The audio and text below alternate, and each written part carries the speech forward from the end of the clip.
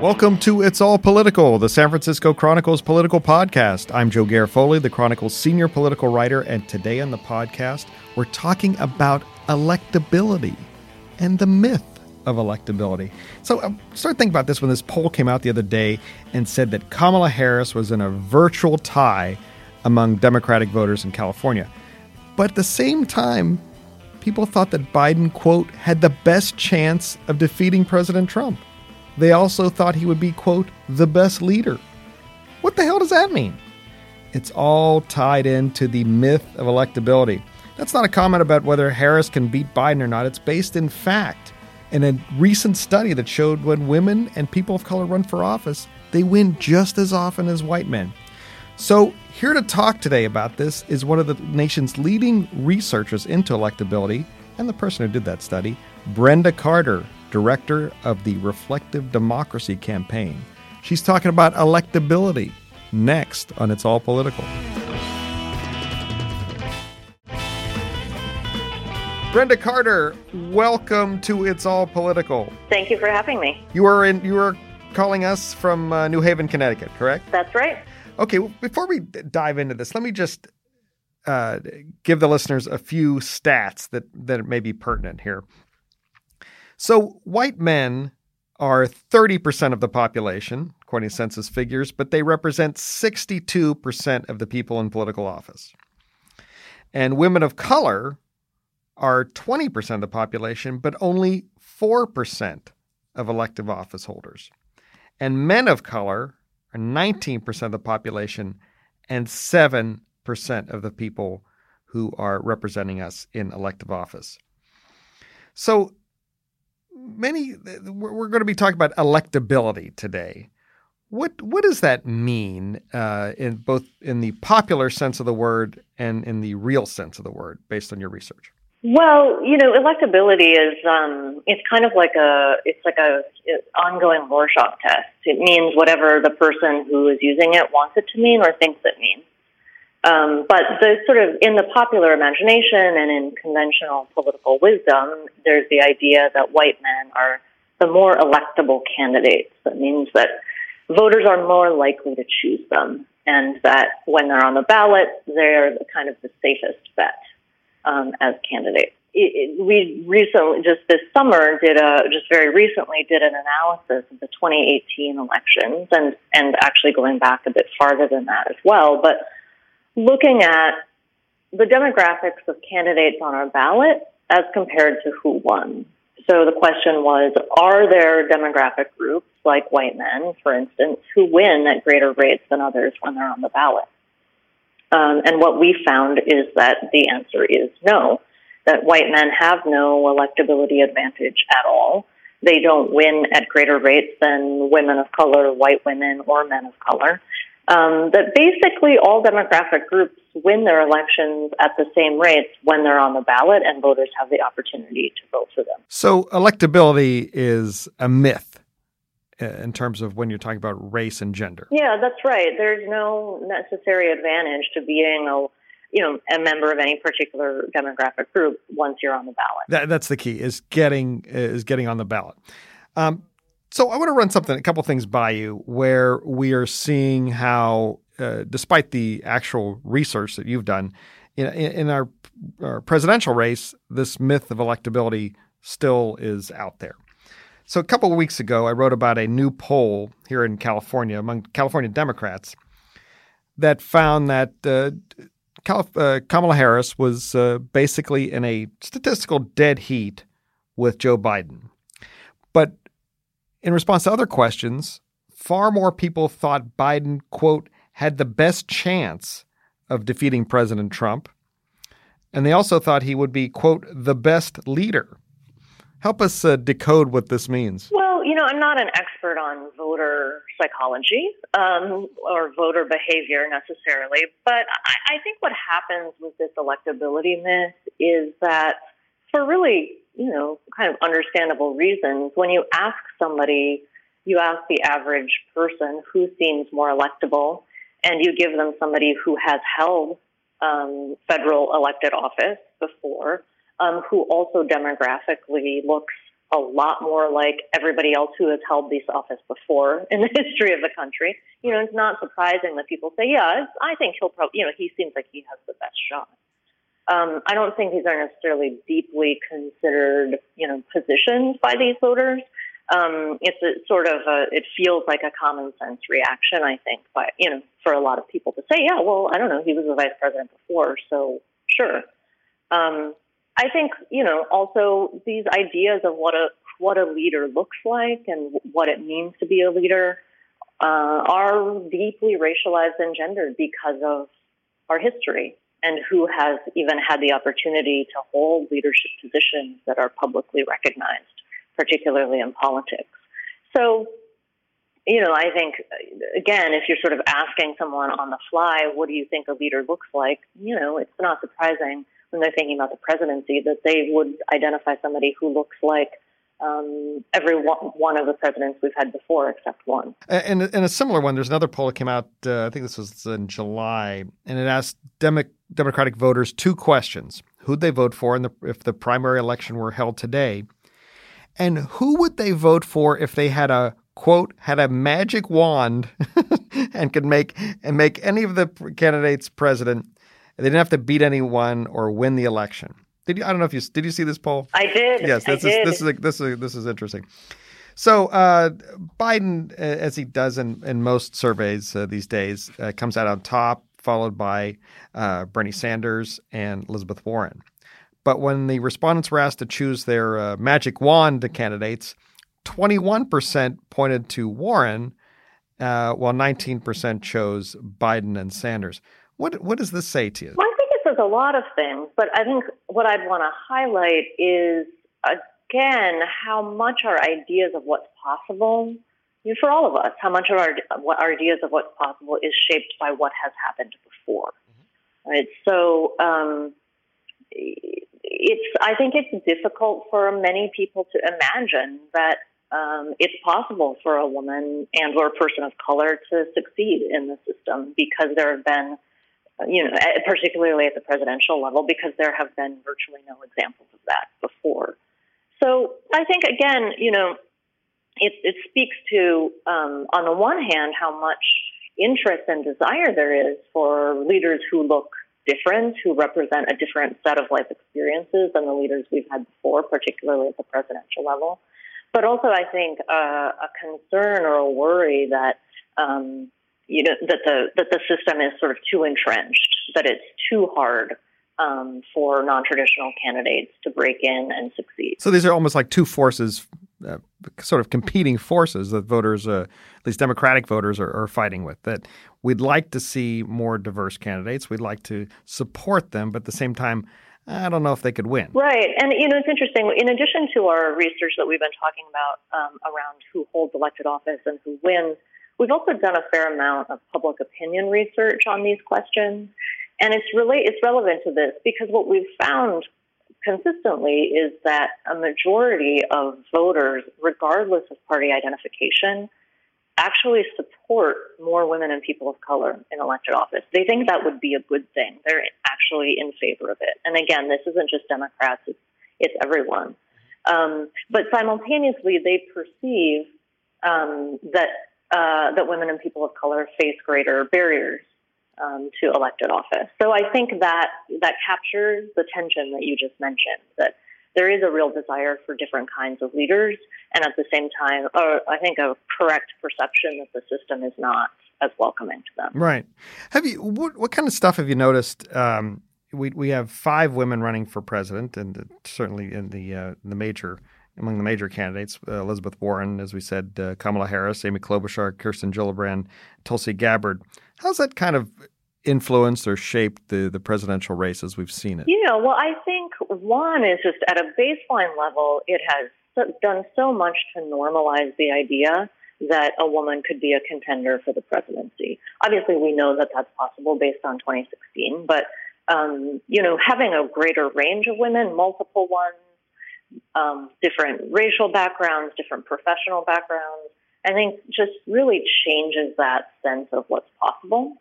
So I think that is a huge impact that this has had.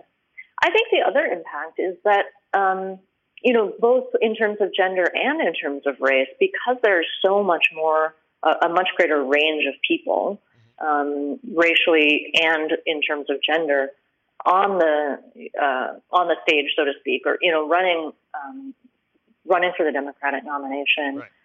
I think there's had to be a much more direct grappling with the life experiences of those people and the experiences of women and people of color historically in the United States that traditionally is really kind of excluded from these processes. It might be sort of acknowledged in some kind of fleeting way, but I think having people who have actually lived the experiences on the stage, running successful campaigns, has changed the dynamics. So you see things, for instance, obviously we've heard a lot about the encounter between Kamala Harris and Joe Biden in the first debate around school segregation and busing. Right. But, similarly, I think we've seen Joe Biden having to account for his role in the Anita Hill hearings, for instance, having to deal with criticisms about his relationships to women and the way he,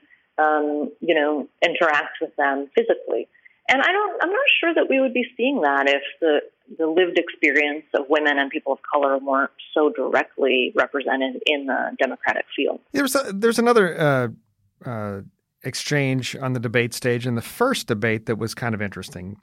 You had Governor Jay Inslee from Washington, the guy who's, very progressive, and he said the topic of abortion came up. And he said, quote, it should not be an option in the United States of America for any insurance company to deny coverage for the right of choice. I'm the only candidate here who has passed the law protecting a woman's reproductive rights and health insurance, and the only candidate who passed a public option. I respect everyone's goals and plans here, but we have one candidate who has advanced the ball. We have to have access for everyone.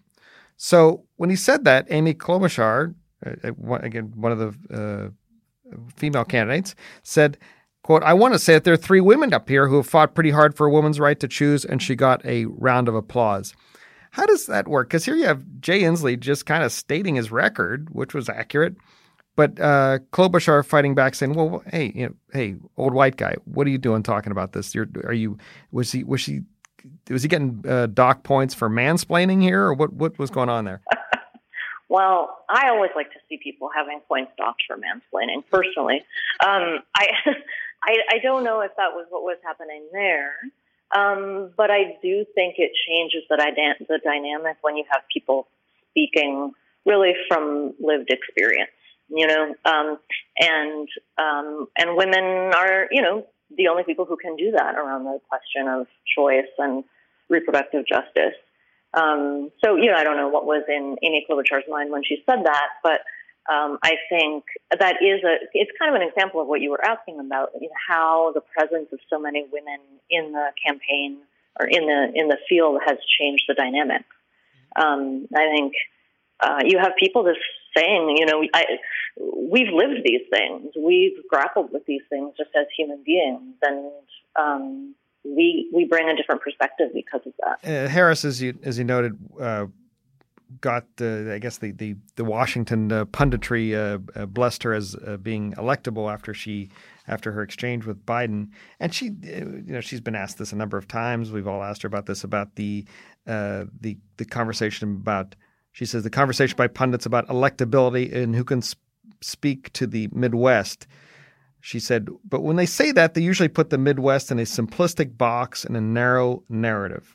And too often their definition of the Midwest leaves people out. It leaves out people in the room who help build cities like Detroit. It leaves out working women who are on their feet all day, many of them working without equal pay. And the conversation too often suggests that certain voters will only vote for certain candidates, regardless of whether all their ideas will lift up all families. It's a good argument, but is that the challenge for female candidates and candidates of color when they try and talk about this stuff? Do they risk being pigeonholed in some way? I think that can happen, and certainly there's research on the sort of different standards around likability for women candidates as opposed to men. I think these things play differently for candidates of color often than they do for white candidates. But I think I think, again, voters, and again, across the political spectrum, they actually want new leaders. It's very clear that the American people are extremely disillusioned with the system as it is and with the kind of conventional approach to politics. So I don't really think the problem here is voters. And again, our research on electability shows that when voters are offered the opportunity to select women and people of color to represent them, they do at the same rates that they select white men. So I don't think that really the problem here, or the obstacle that non-traditional candidates face, is with voters. Yeah, I think to the extent that there is a problem in kind of popular perception or opinion, it's much more with the kind of the kind of media coverage and the kind of the pundit class, if you will, right. That can have a tendency to kind of recirculate old conventional wisdom about what works and what doesn't. So give us an example of how the punditry might do that. Well, I think the electability example or the electability issue is a really good example. If voters are continuously told that, in various ways, directly or indirectly, that white male candidates are the more electable ones, in spite of significant evidence to the contrary, at a certain point that becomes a kind of self-fulfilling prophecy.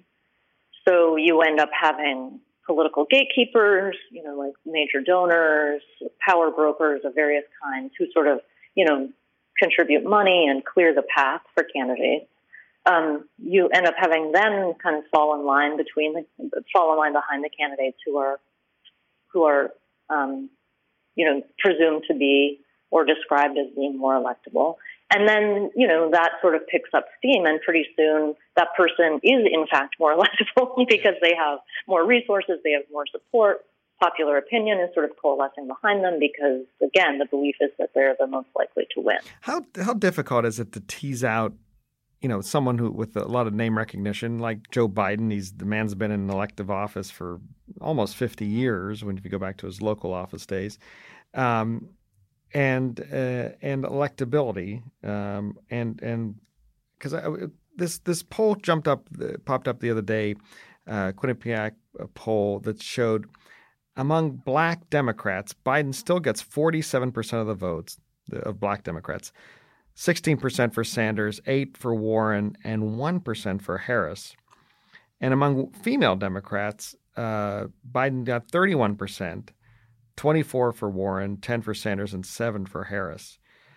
How much of that is name recognition? How much of that is just the punditocracy reinforcing these gender and racial stereotypes? And what's the challenge for researchers like you to tease all that stuff out? Yeah, I think it's incredibly difficult to disentangle these things. As I said earlier, I think that's one of the things that you point to are part of the reason why Joe Biden keeps coming up as perceived as the most electable candidate. He was the vice president. He has had a long career at the federal level in elected office. So he has tremendous name recognition. He has tremendous connections and kind of resources and power throughout the political playing field. So it does become very difficult to separate out what exactly is going on when polls come up with these kinds of findings, which is really honestly one of the reasons why I don't think that these polls are particularly useful at this point. I don't think because they're it's really too early or what?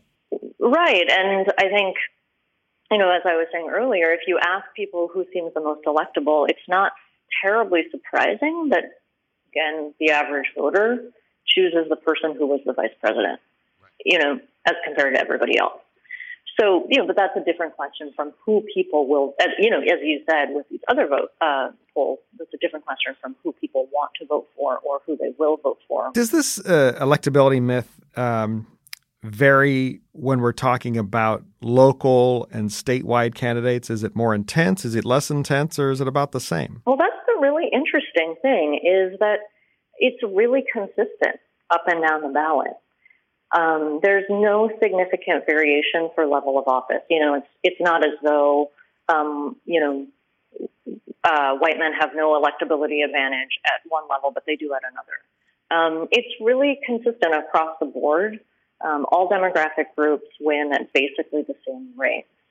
And even if you dig a little bit deeper and go into more specific groups, so if you dig into beyond, for instance, the broader category of women of color, and you look at African American women versus Asian American women versus Latino women, that's also consistent.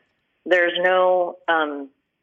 really no variation among the groups. If you want to get really specific, women of color do outperform other groups when they're on the ballot. They actually win at slightly greater rates. And that's, again, quite consistent up and down the ballot at different levels of office. So this is really, this electability advantage is a myth really at all levels of office for no matter which group you're talking about. And what has the influence of President Trump been on raising the number of women and people of color winning office? Do you think, is that irrespective of, does he have any factor in this at all? Are people voting against him when they're voting for these candidates? Yeah, well, again, I can't say for sure why people, we don't study voter decision making, but I can say that when we looked at elections going back to 2012, so 2012 through 2018, we saw, going back to 2012, pretty regular increases in the numbers of women and people of color running for and winning office. But then after the 2016 elections, the numbers jumped. So there was already progress underway, and candidates and office holders were becoming somewhat more reflective of the American people. But there was really a supercharge effect post 2016. So, I can't say for every voter in America what was driving that, or for every person who was running, what motivated them to do so. But it's really clear that the results of the 2016 election had an impact on getting more women and people of color running and more winning. So once you put on your futuristic cap now, and when do you think we will see a Congress, a state legislature, governors who in their race and gender, ethnicity will reflect America truly? How far away are we from that? A decade at this trajectory? 20 years? How far away are we? Or do you think they're what do you think? Well, I have two simultaneous contradictory answers to that question. Ooh, I love that. Yes. Yes. One is that just looking at Congress, which is obviously just a small slice of elected office in America, but before the 2016 election outcome, the rate of change, so the rate of increase of women in Congress, was so slow that it would have taken at least 100 years to reach equality in Congress, right? So for Congress to be half women. But after the 2016 election, the rate of change spiked so significantly that if that rate of change continued, we would have equality in 10 years. So it's a very different scenario. So that, again, that's just Congress, not elected office on the whole, but a very interesting change, I think, right, in the trajectory we're on. Now, having said that, I also think that there is nothing automatic about these increases in women and people of color. It's not as though, I think sometimes people think, well, the demographics of the country are changing, and surely, the people who hold elected office, that will catch up. Sure, maybe there's a little bit of a lag, but we're getting there, and we just kind of have to wait. And I actually don't agree with that at all. I think that, one, if you look at women, that's a pretty powerful cautionary tale. We've been half of the population forever, and we're nowhere near 50% of political office holders. Yeah, it's about 31% or somewhere in that. Yeah, 31%, I think, overall. So we're, still significantly excluded from political decision-making roles. I think, in addition to women being a cautionary tale, I think the thing that illuminates is that the system is absolutely entrenched and is producing these numbers for a reason. The demographic mismatch between those who hold political office and those who live in the United States is not an accident. The system is set up to produce this result. It was never intended to have reflective decision-making. Political power has been in the hands of white men since the very beginning, and through an incredible amount of hard work and organizing and fighting, women and people of color have gained access as citizens, as voters, and to some extent as political office holders. But the system is still absolutely set up to exclude women and people of color and to concentrate power in the hands of the group that has always held it. So there's nothing automatic about these changes. And I think we can see from the difference between, just in the last couple of years, how much work it takes to even make a dent in the mismatch, the demographic mismatch in political power in America. Right? There's been tremendous amount of organizing and activism and marches and groups popping up around the country to support new kinds of leaders, both women and people of color, for political office. And that did have an impact. As I said, we saw a real spike in the numbers after the 2016 election. But as you said, women are still only 31% of office holders, and people of color are still incredibly underrepresented as well. So that's my simultaneous, conflicting, contradictory answer to your question. I think there's no way to know how far we are, and it will be a question of how much organizing and work happens to change the system, and how quickly the system yields to those efforts. All right. Brenda Carter, thank you so much for being on It's All Political. Thank you for having me. I'd like to thank you all for listening today. I'd like to thank Brenda Carter for joining us on today's podcast. I'd like to thank the King Kaufman, for producing today's podcast. And remember, whether you're electable or not, it's all political. It's All Political is part of the San Francisco Chronicle podcast network. Audrey Cooper is our editor-in-chief. Our theme music that we have is Cattle Call. That's written by Randy Clark and performed by Randy Clark and Crowsong. If you like this show, subscribe, rate, and review it on Apple Podcasts or wherever you listen. For more great journalism like this, subscribe to the San Francisco Chronicle at sanfranciscochronicle.com/subscribe. You can find me on Twitter at Joe Garofoli. Thanks.